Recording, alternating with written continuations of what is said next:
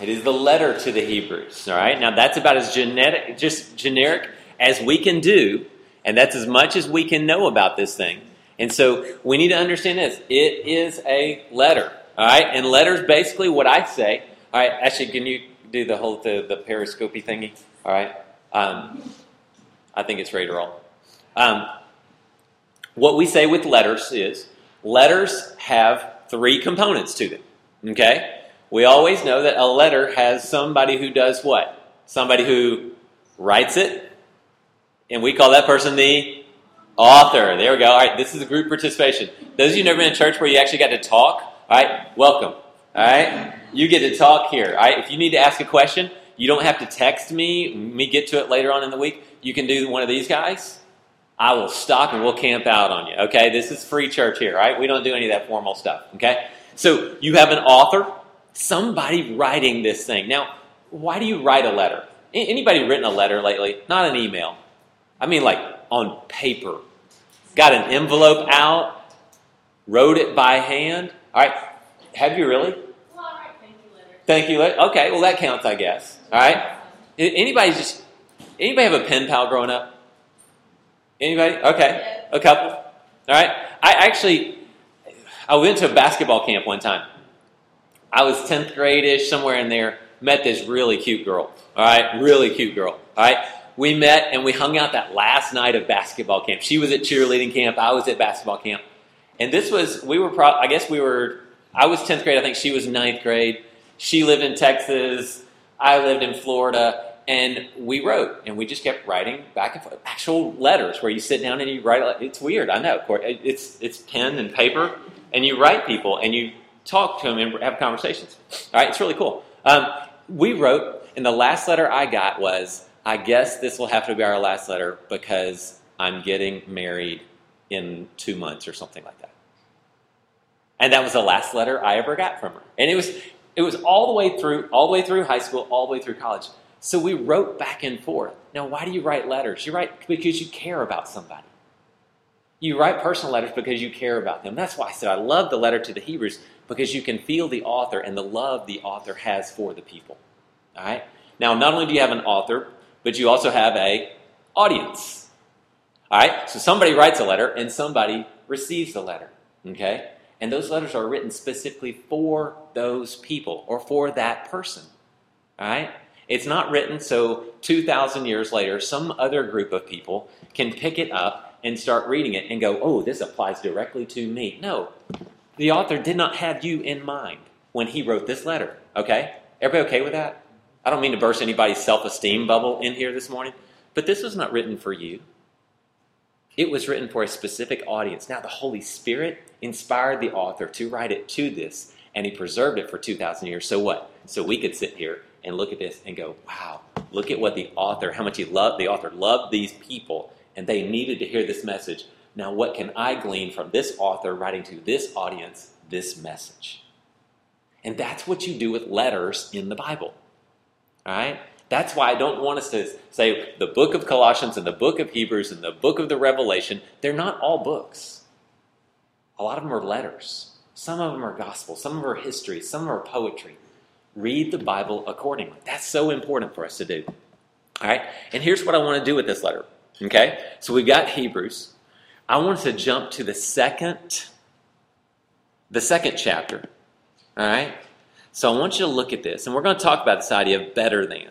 All right? Because the letter to the Hebrews is saying Jesus is better than what you're thinking about going back to.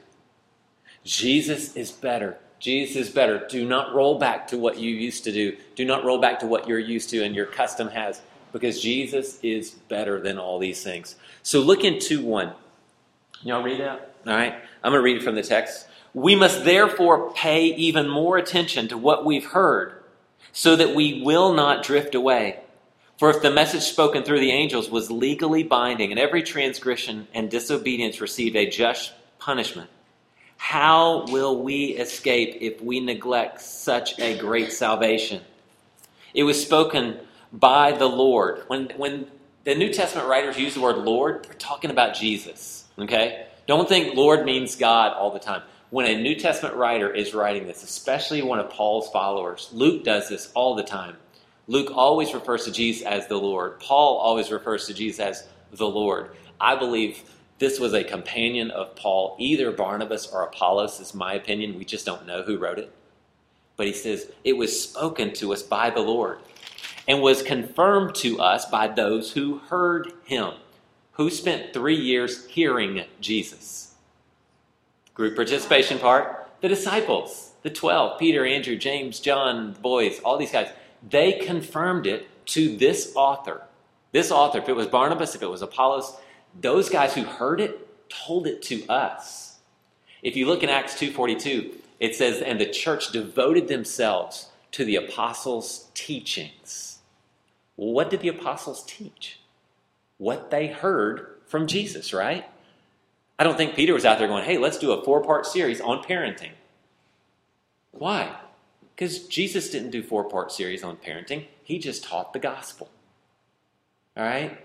Thaddeus was not out there rolling with a whole series on dating. All right? We didn't date back then. All right? So what did they hear? They heard Jesus teach.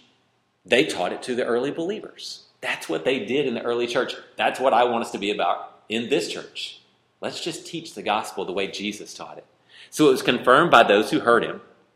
And then verse 6, at the same time, God also testified by signs and wonders, various miracles, distributions of gifts from the Holy Spirit, according to his will. Hello, read the book of Acts. We're going to start talking through the book of Acts with our teenagers, with our youth. All right? We're going to go through these amazing stories because I want them to know Jesus spoke it.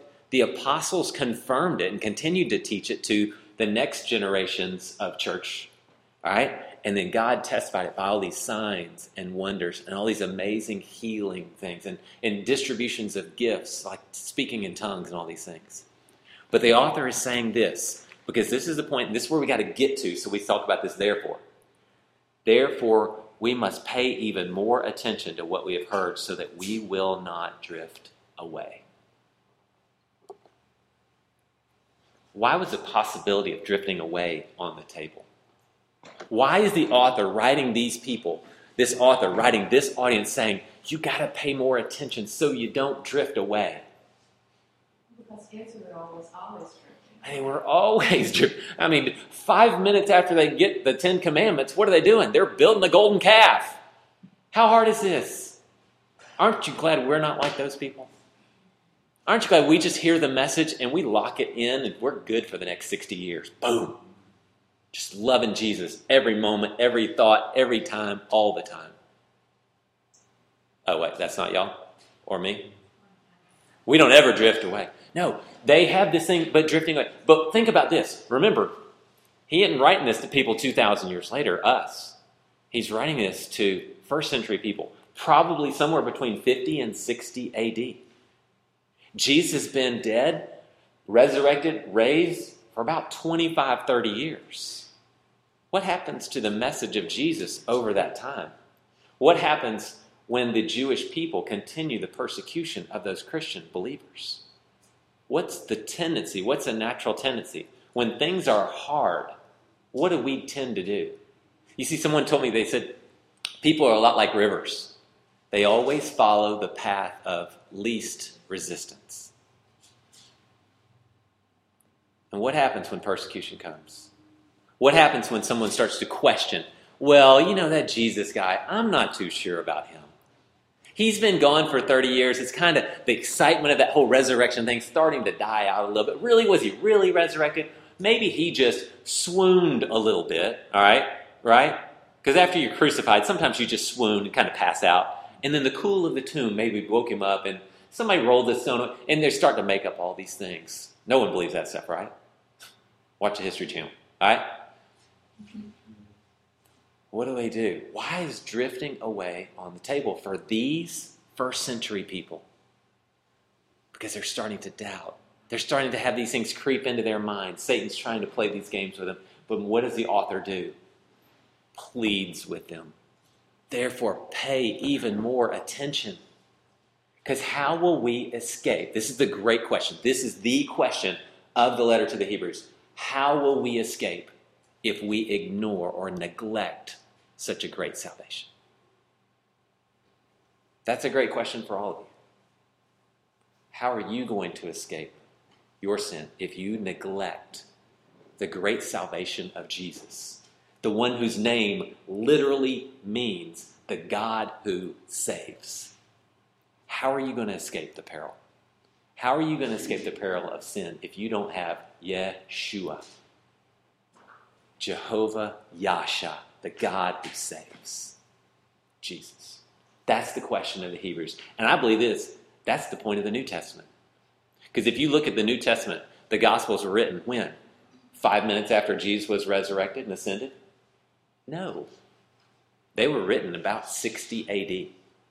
Jesus is dead, buried, and raised in 33. Why wait 30 years? Because what was going on in the church? These authors knew people are starting to drift away. We've got to write something. We've got to get it on paper. We've got to get it into the Greek language, in the Aramaic language, down in the Coptic language, down in Egypt. We've got to spread this message so people won't drift away. And the Holy Spirit just pours in and starts teaching them all these things. All right? So let's go up to Hebrew 1, and let's see where we're going to go with this thing. All right?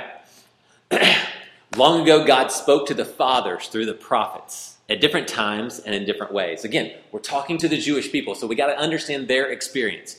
The audience, we got to know what their experience was. So when he says, long ago God spoke to the fathers through the prophets, different times and different ways. So what was the Hebrew experience of their God? The Hebrews of the first century, what was their experience of God? And how did they pass along these experiences? This oral communication, right? They have an oral history. Your grandfather told his grandkids, who told his grandkids, who told his grandkids, the stories of their God. So it would reach back thousands of years. So what was the experience? Long ago, God spoke to the fathers through the prophets, different times and in different ways. All right? So you get guys that look like this. That's what a prophet looks like. What kind of adjectives do you throw on the prophets? Talk to me. What kind of adjectives do you throw on these Hebrew prophets? What kind of guys were these guys? Gnarly? All right. Rough. Yeah. Why are they so rough and gnarly? Aren't they well treated, exalted, high, wearing purple all the time and the big hats and all this? Isn't that prophets? Well, they don't necessarily have a nice, peaceful, diplomatic, hi, he's doing that job. Yeah, because what does a prophet say? Thus saith the Lord. You want to know what's a prophet? Is that guy a prophet? Is he saying, thus saith the Lord? Is he speaking for God? Who is really our first prophet? Moses. Abraham spoke with God. Isaac, Jacob, they all spoke with God. But Moses is the first one that comes out and says, God told me to tell you this. And he didn't even listen. No. In fact, Aaron does most of the speaking for him. All right? So you see these guys. Are they well treated? No. They're always roughed up. I mean, Jeremiah gets thrown in a cistern where he's got mud up to his neck. And he's left there for days. People are sneaking him food, dropping food down into the mud so he could eat to stay alive. That's kind of what this experience was. But at the end of their lives, and most of them were killed, Isaiah, probably sawn in half. All right? That's a bad way to go. All right? I can think of a lot of good ways to go. Being sawn in half while you're alive, that's a bad way to go. But this is what their experience was. And this is, when they think about God speaking, they think of these guys, just rough guys, just getting beat up all the time, persecuted all the time. And this was their experience of God. And so we come along, and what do we find? We find these prophets speaking to the fathers. And they go, that's how God speaks. That's how God works. The other thing we have is this. We have angels. Now, I wasn't a big fan of the Bible series that they did a couple of years ago. But the one thing I think they got right was the angels. Because a lot of people want to portray angels how? How are angels normally portrayed in movies? Halo. What color clothes they wearing? They got to have white on. They're like glowing. They've got wings that flop around and harps, maybe some of them. And some people actually think that people turn into angels when they die. Please save us from that theology. That's not what's going to happen to you. You will not turn into an angel. Angels are angels. You are you. Angels are built, created, designed for a purpose. And it's not you become one of them someday. It's just to get that out of your theology. If anybody says that at a funeral, just stand up at the funeral and go, so, I'm sorry, I have to stop. That's not true. Okay, that's not what's going to happen. Okay, you can go on with the funeral now. Okay, don't do that. But I've always wanted to do that. Ashley has to sort of grab my arm and go, don't do that. All right? Because I would do that. I would be tempted to do that. All right? But what do these guys look like? All right? What do they have on their arms? They have sort of shields, sort of armor. Why? Because what do angels do? They protect. They fight. They destroy cities. All right? When you look at the angels, I made sort of a list of all the times in the Old Testament when they were brought up. Sodom and Gomorrah. That's what these guys in the movie, they were heading to Sodom and Gomorrah. And what do they do in Sodom and Gomorrah? First of all, they protect Lot. All right? They get him out of the city. They protect him from all the evil people. Abraham, when he's about to kill his son Isaac, it's an angel that cries out to him. He wrestles with Jacob. He is the one in the burning bush. It says the angel of God spoke to Moses from the bush. He's a pillar of fire in the wilderness protecting the Jewish people. I love it when they get right up to the Red Sea. The pillar of fire does what? Goes from in front of them, leading them to where? Goes around behind them to protect them. So they've got the sea on one side and they've got the pillar of fire. The angels of God protecting them. This is the idea. This is the mentality that they had when they led them out of Egypt. It says the angel of God led them and brought them out of Egypt. He gave them the law. He gave them the written law, so they had many tasks. He calls Gideon. He goes to Samson's parents. He destroys the city of Jerusalem when David does this horrible census thing. So he's literally killing people. We have the Passover destroying angel who goes about. Shadrach, Meshach, and Abednego. Nebuchadnezzar says, your God, the angels of your God saved you out of the furnace. Daniel says what? Who saved him from the lions? The angel of God came and shut their mouths. So the Jewish people had two people, all right? They've got the prophets who speak in this, thus saith the Lord, these gnarly guys that are just sort of rough and not accepted well in society. Because what are they saying? You guys are wrong. You guys are doing wrong. Imagine this, and this isn't hard to imagine. Imagine some politician getting up today and saying homosexuality is wrong and it will be judged by God. And I'm saying, thus saith the Lord, don't do this anymore. It is a wicked, evil practice. What's going to happen to that person in our society, in our Christian nation? They're going to be run out of life. Or impeached. There will be severe consequences. And that's what these guys were. These guys were standing up and saying, this is wrong. But they were strong characters. And they were revered hundreds of years later. These angels, this was the Jewish experience. These angels move around and do this credible stuff. And they're strong characters. They're not sort of floaty things with harps. And this is what they were looking at. I even like this picture of the angels. Why? Because he's bloody. You ever thought of a bloody angel before? An angel that fights. Read Daniel. Daniel, at one point it says, I got caught up in a battle. I couldn't get back to you soon enough because I was struggling in a battle. And I love to picture the thought of an angel bleeding because he's a warrior. He's a fighter. That's what angels are. And this is what they did. And then let's throw into this mix this guy. Prophets we get. Prophets we've heard about for thousands of years. Angels we've heard about for thousands of years. And now this guy shows up. This guy named Jesus. He's from the town up by the lake. We're not sure what to do with this guy. But he's doing miracles. He's doing all this amazing stuff. What in the world do we do with this guy? And how do we turn away from him? How do we neglect what he's saying? Because he did so many incredible things, but yet he's not really one of the prophets. He's certainly not an angel. Who is this guy? That's the question. So it says there in Hebrews 1:1-3, in these last days he has spoken to us, talking about the audience and the author, both Jewish, spoken to us by his Son. God has appointed him heir of all things and made the universe through him. Let's think about that for a second. When do you gain an inheritance? Present, past, future. He's made him the heir of all things. Is that a past tense? the heir is in the future. He's made him the heir of all things. At what point do you cease being an heir? The person dies. You're an heir. It's all the time. He's made him the heir of all things and made the universe through him. When did that take place? In the past, right? You're here. Hello, you're here. You're made. When did he make you? In the past, because you're here. And he's the heir of all things. So what is this Jesus guy?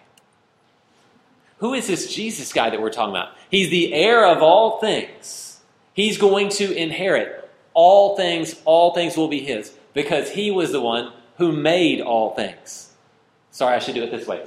He made all things, right? Because y'all are right and left. All right, we're not too Jewish today. All right, so he made everything, and now he's going to be the heir of all things. He is the beginning, and he is the end. Work with me on the Greek. He is the Alpha and the Omega. You see what the author was doing? The angels, who are all a part of the revelation, he is the beginning and the end, the Alpha and the Omega. He's saying, look, these guys, they were born and they died.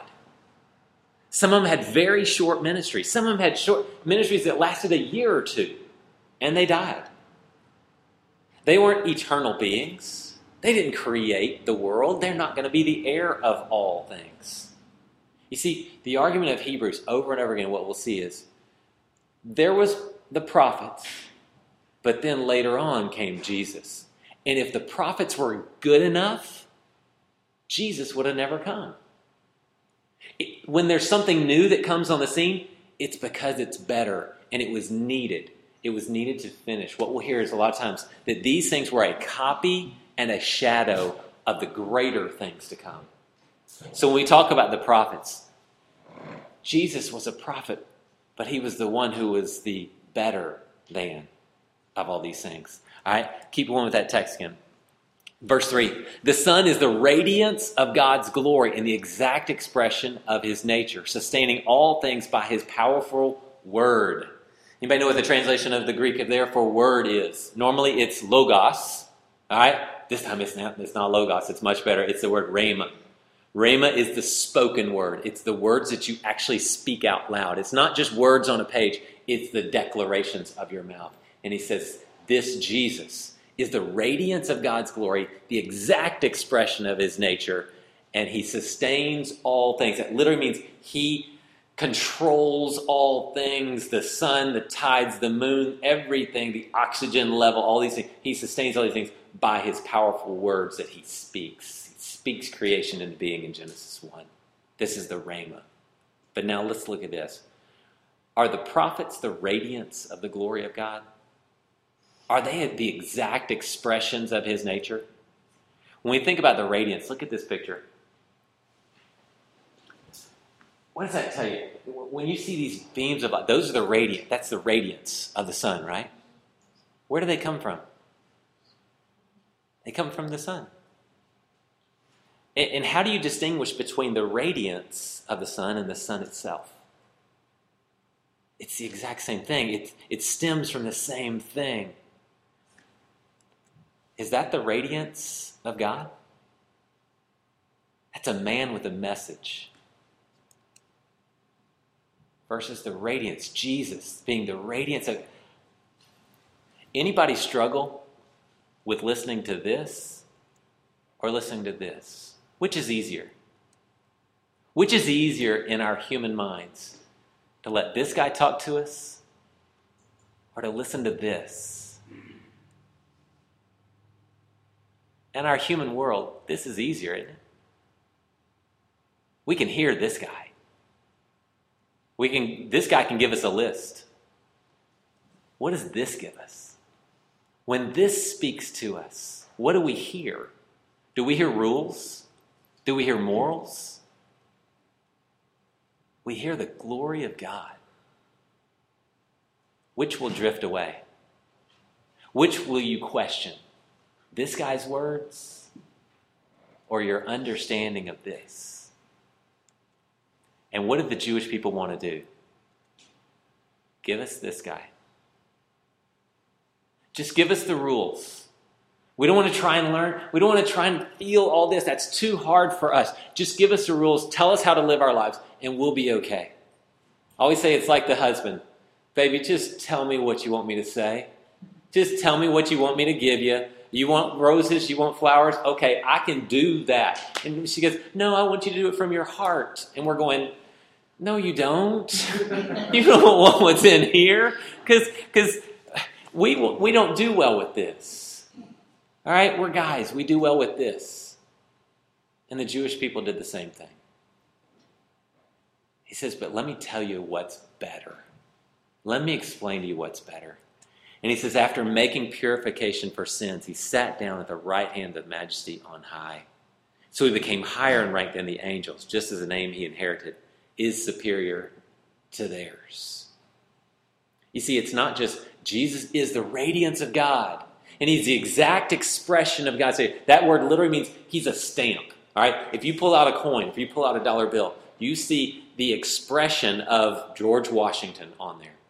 All right? Now, I don't think George Washington sat down for a mold, and we still use that to this day. All right? But that's the sort of the understanding of it. I was looking at pictures of facial molds, and some guy did a facial mold for his kids or something, and it's just ugly because he's got like a goatee and it's all scraggly. And I'm like, I'd scare your children, all right, with this facial mold of you, because he wanted his kids to have this exact expression of his face. I was like, hey, just take a picture, all right? Polaroid, much better than that mold thing you got working there. It's like a scary doll, all right? But it's the radiance, this exact expression of his nature. But it wasn't just that. After making purification for sin, now that's a big fancy word right there. When did that take place? When did the making purification sin take place? Did Jesus come down and say, I'm here to purify your sins, and I will do this and I'll do that, and I'll make this little sacrifice, and I'll put this on my thumb and wrap this around my earlobe and do this, and I'll have this fancy priestly thing, and we'll make purification for sin? When did Jesus make purification for sin? When he died at Calvary. When he was tortured and bled at Calvary. For each and every one of you. Because I said last week, you are tied for the most wonderful, glorious, perfect, created being he ever made. You are tied for being the most glorious creature he ever made. That's how he sees you. And that's why he made purification for your sin at Calvary. So after making purification of sin, what did God say? Sit down. Sit down, you're done. Sit down, you did your job. What is the last thing Jesus says? It is finished. Have a seat. Which of the prophets gets to sit down? Which of the prophets did God say, all right, come on up, have a seat. You're done. Moses and Elijah, probably the two greatest prophets. Did they get to sit down? No. Transfiguration. Come on, Moses, Elijah, go talk to Jesus. Two witnesses in the Revelation. Probably, likely, the description fits Moses and Elijah. Why? Because prophets don't get to sit down. Because prophets are servants. They're not the Son. And the Son finished his job and he got to sit down. But he rolls into this other thing in 4. Look, so he became higher in rank than the angels, just as the name he inherited is superior to theirs. So how do we get over this whole angel thing? All right? How do we get this? And so let's look at the text and let's chase this thing down for just a second here. Because these are these angel guys that we're talking about. Here's our Son. Here's the angels. How is one better than the other? Higher in rank than the other. All right? Hebrews 1:5 says, for which of the angels did he ever say, you are my son, today I have become your father? Or again, I will be his father, and he will be my son. What's the difference between a servant and the son? That's the question.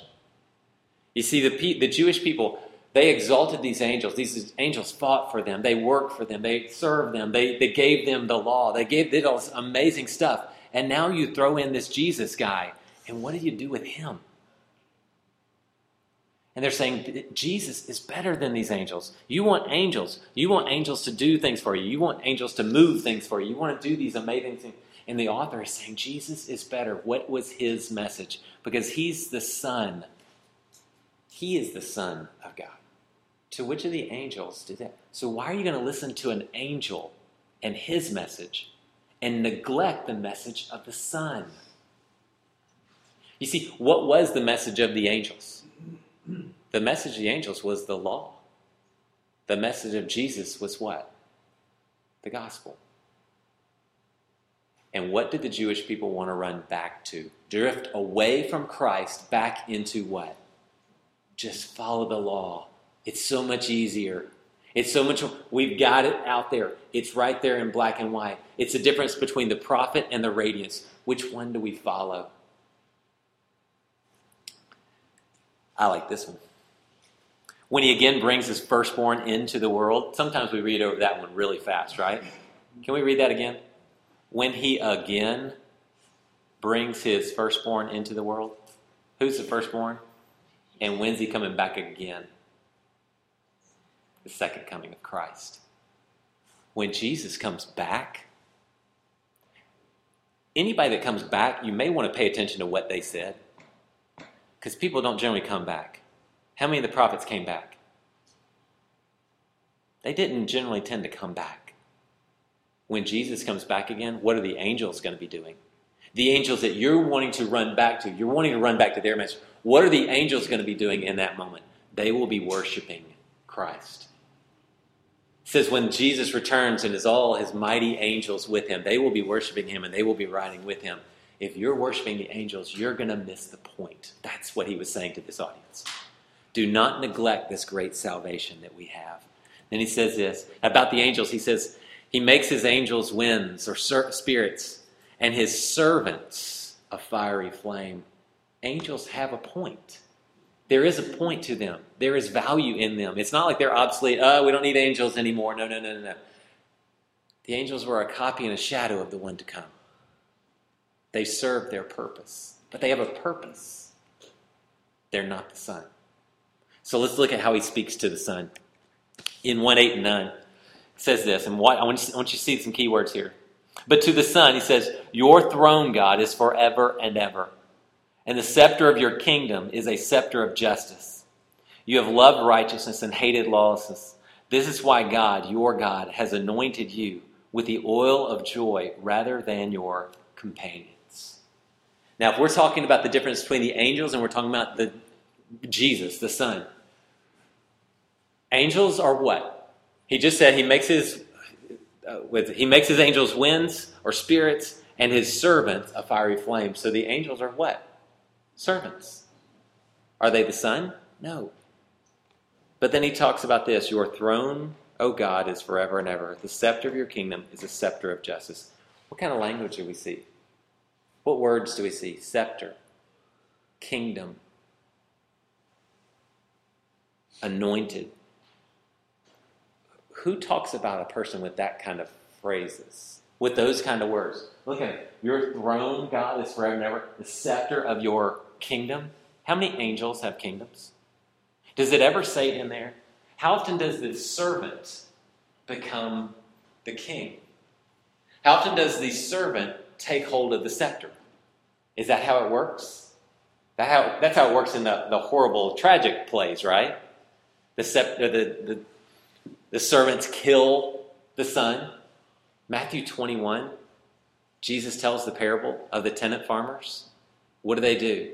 They kill the son. Is that a good story? Is that the way things go? No.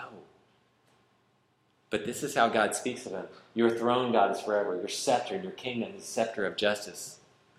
What happens if you neglect so great a salvation? And at the end of the day, he is the king. Do you see the argument the author is making to the audience? Don't drift away from the one who will be the king. Don't drift away from his message of salvation because you're going to miss your king. If you step away from all this, you're going to miss all these things. Keep going because he talks about it again. He now says, in the beginning, Lord, you established the earth and the heavens are the work of your hands. Again, the beginning. You established. You made all these things. And then he rolls to the other side. They will perish, but you remain. They will all wear out like clothing. You will roll them up like a cloak, and they will be changed like a robe, but you are the same, and your years will never end. Again, what's he saying about the Son? Not only is he the king, he's going to hold the scepter. He's going to be anointed. He's going to reign forever and ever in this kingdom. But he's also the one who started it all and the one who will finish it all. So at what point do you want to neglect this guy? At what point do you want to step away from this guy? He even goes on. He says, now to which of the angels has he ever said, sit at my right hand, I will make your enemies your footstool? When did he ever say that to the angels? And so the author is pleading with his audience, don't yearn for these angels. Don't yearn for the messages. Don't yearn for the law that you think is so much easier and so much better and so much it's just so much easier. We're like the river. Let's get away from this resistance because Jesus is hard.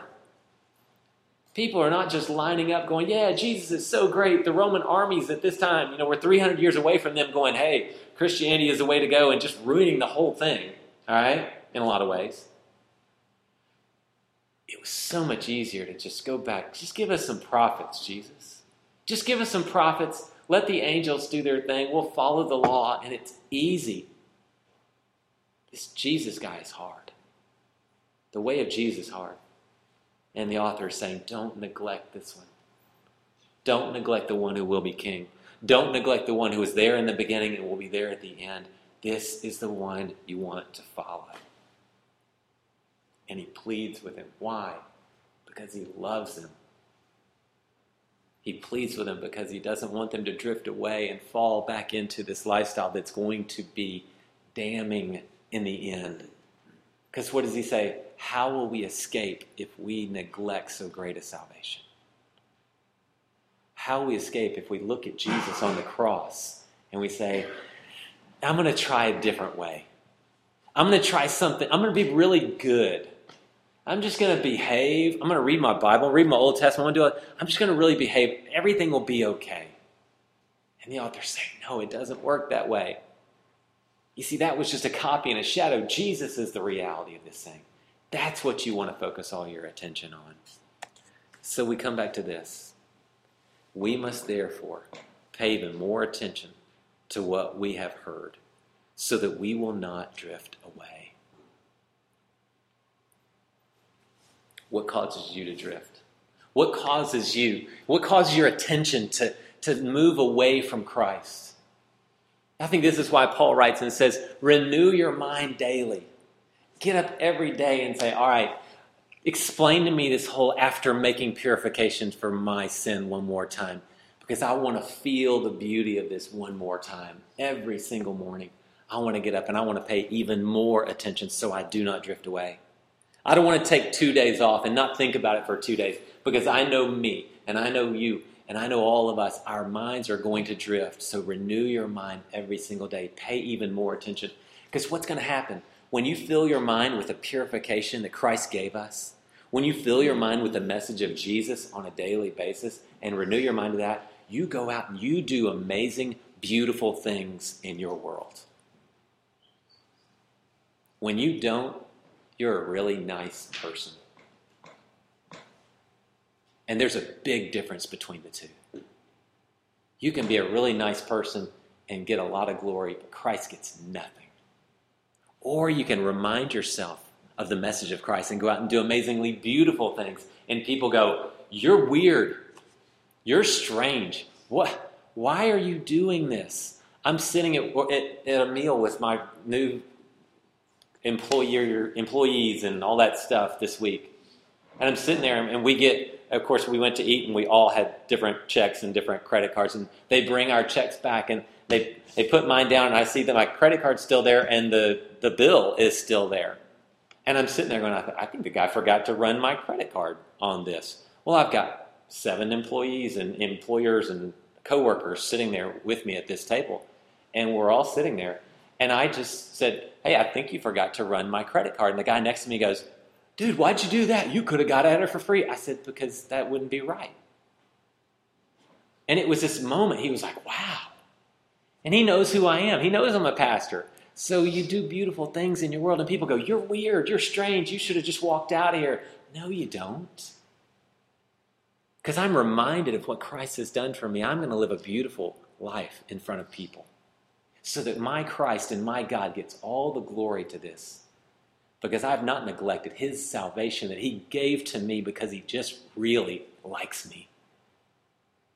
So I want to worship him with that. I want to honor him with every second of my day, every thought that crosses my mind. And I want to pay even more attention so I do not drift away. Keep going with that text.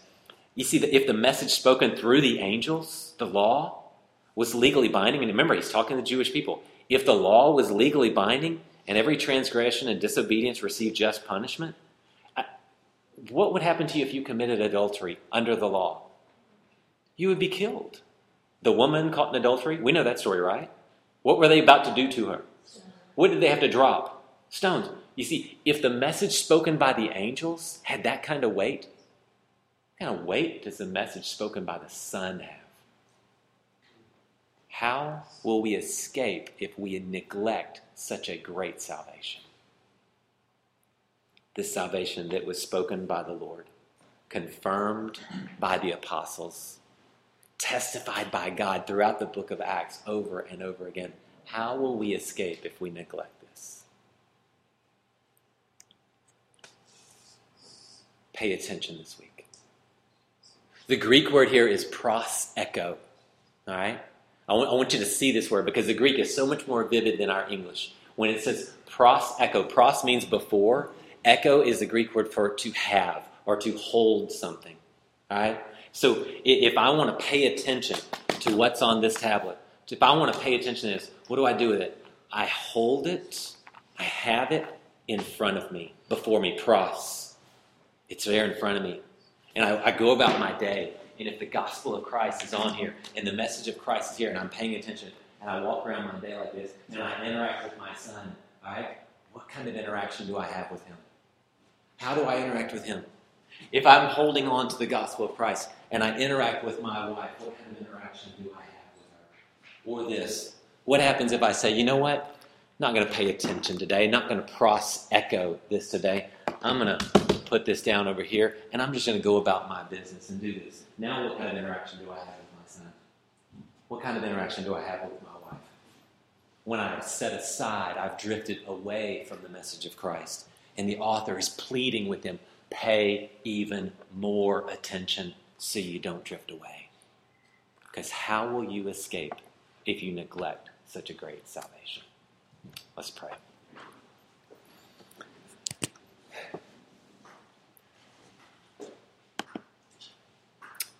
Father, I just ask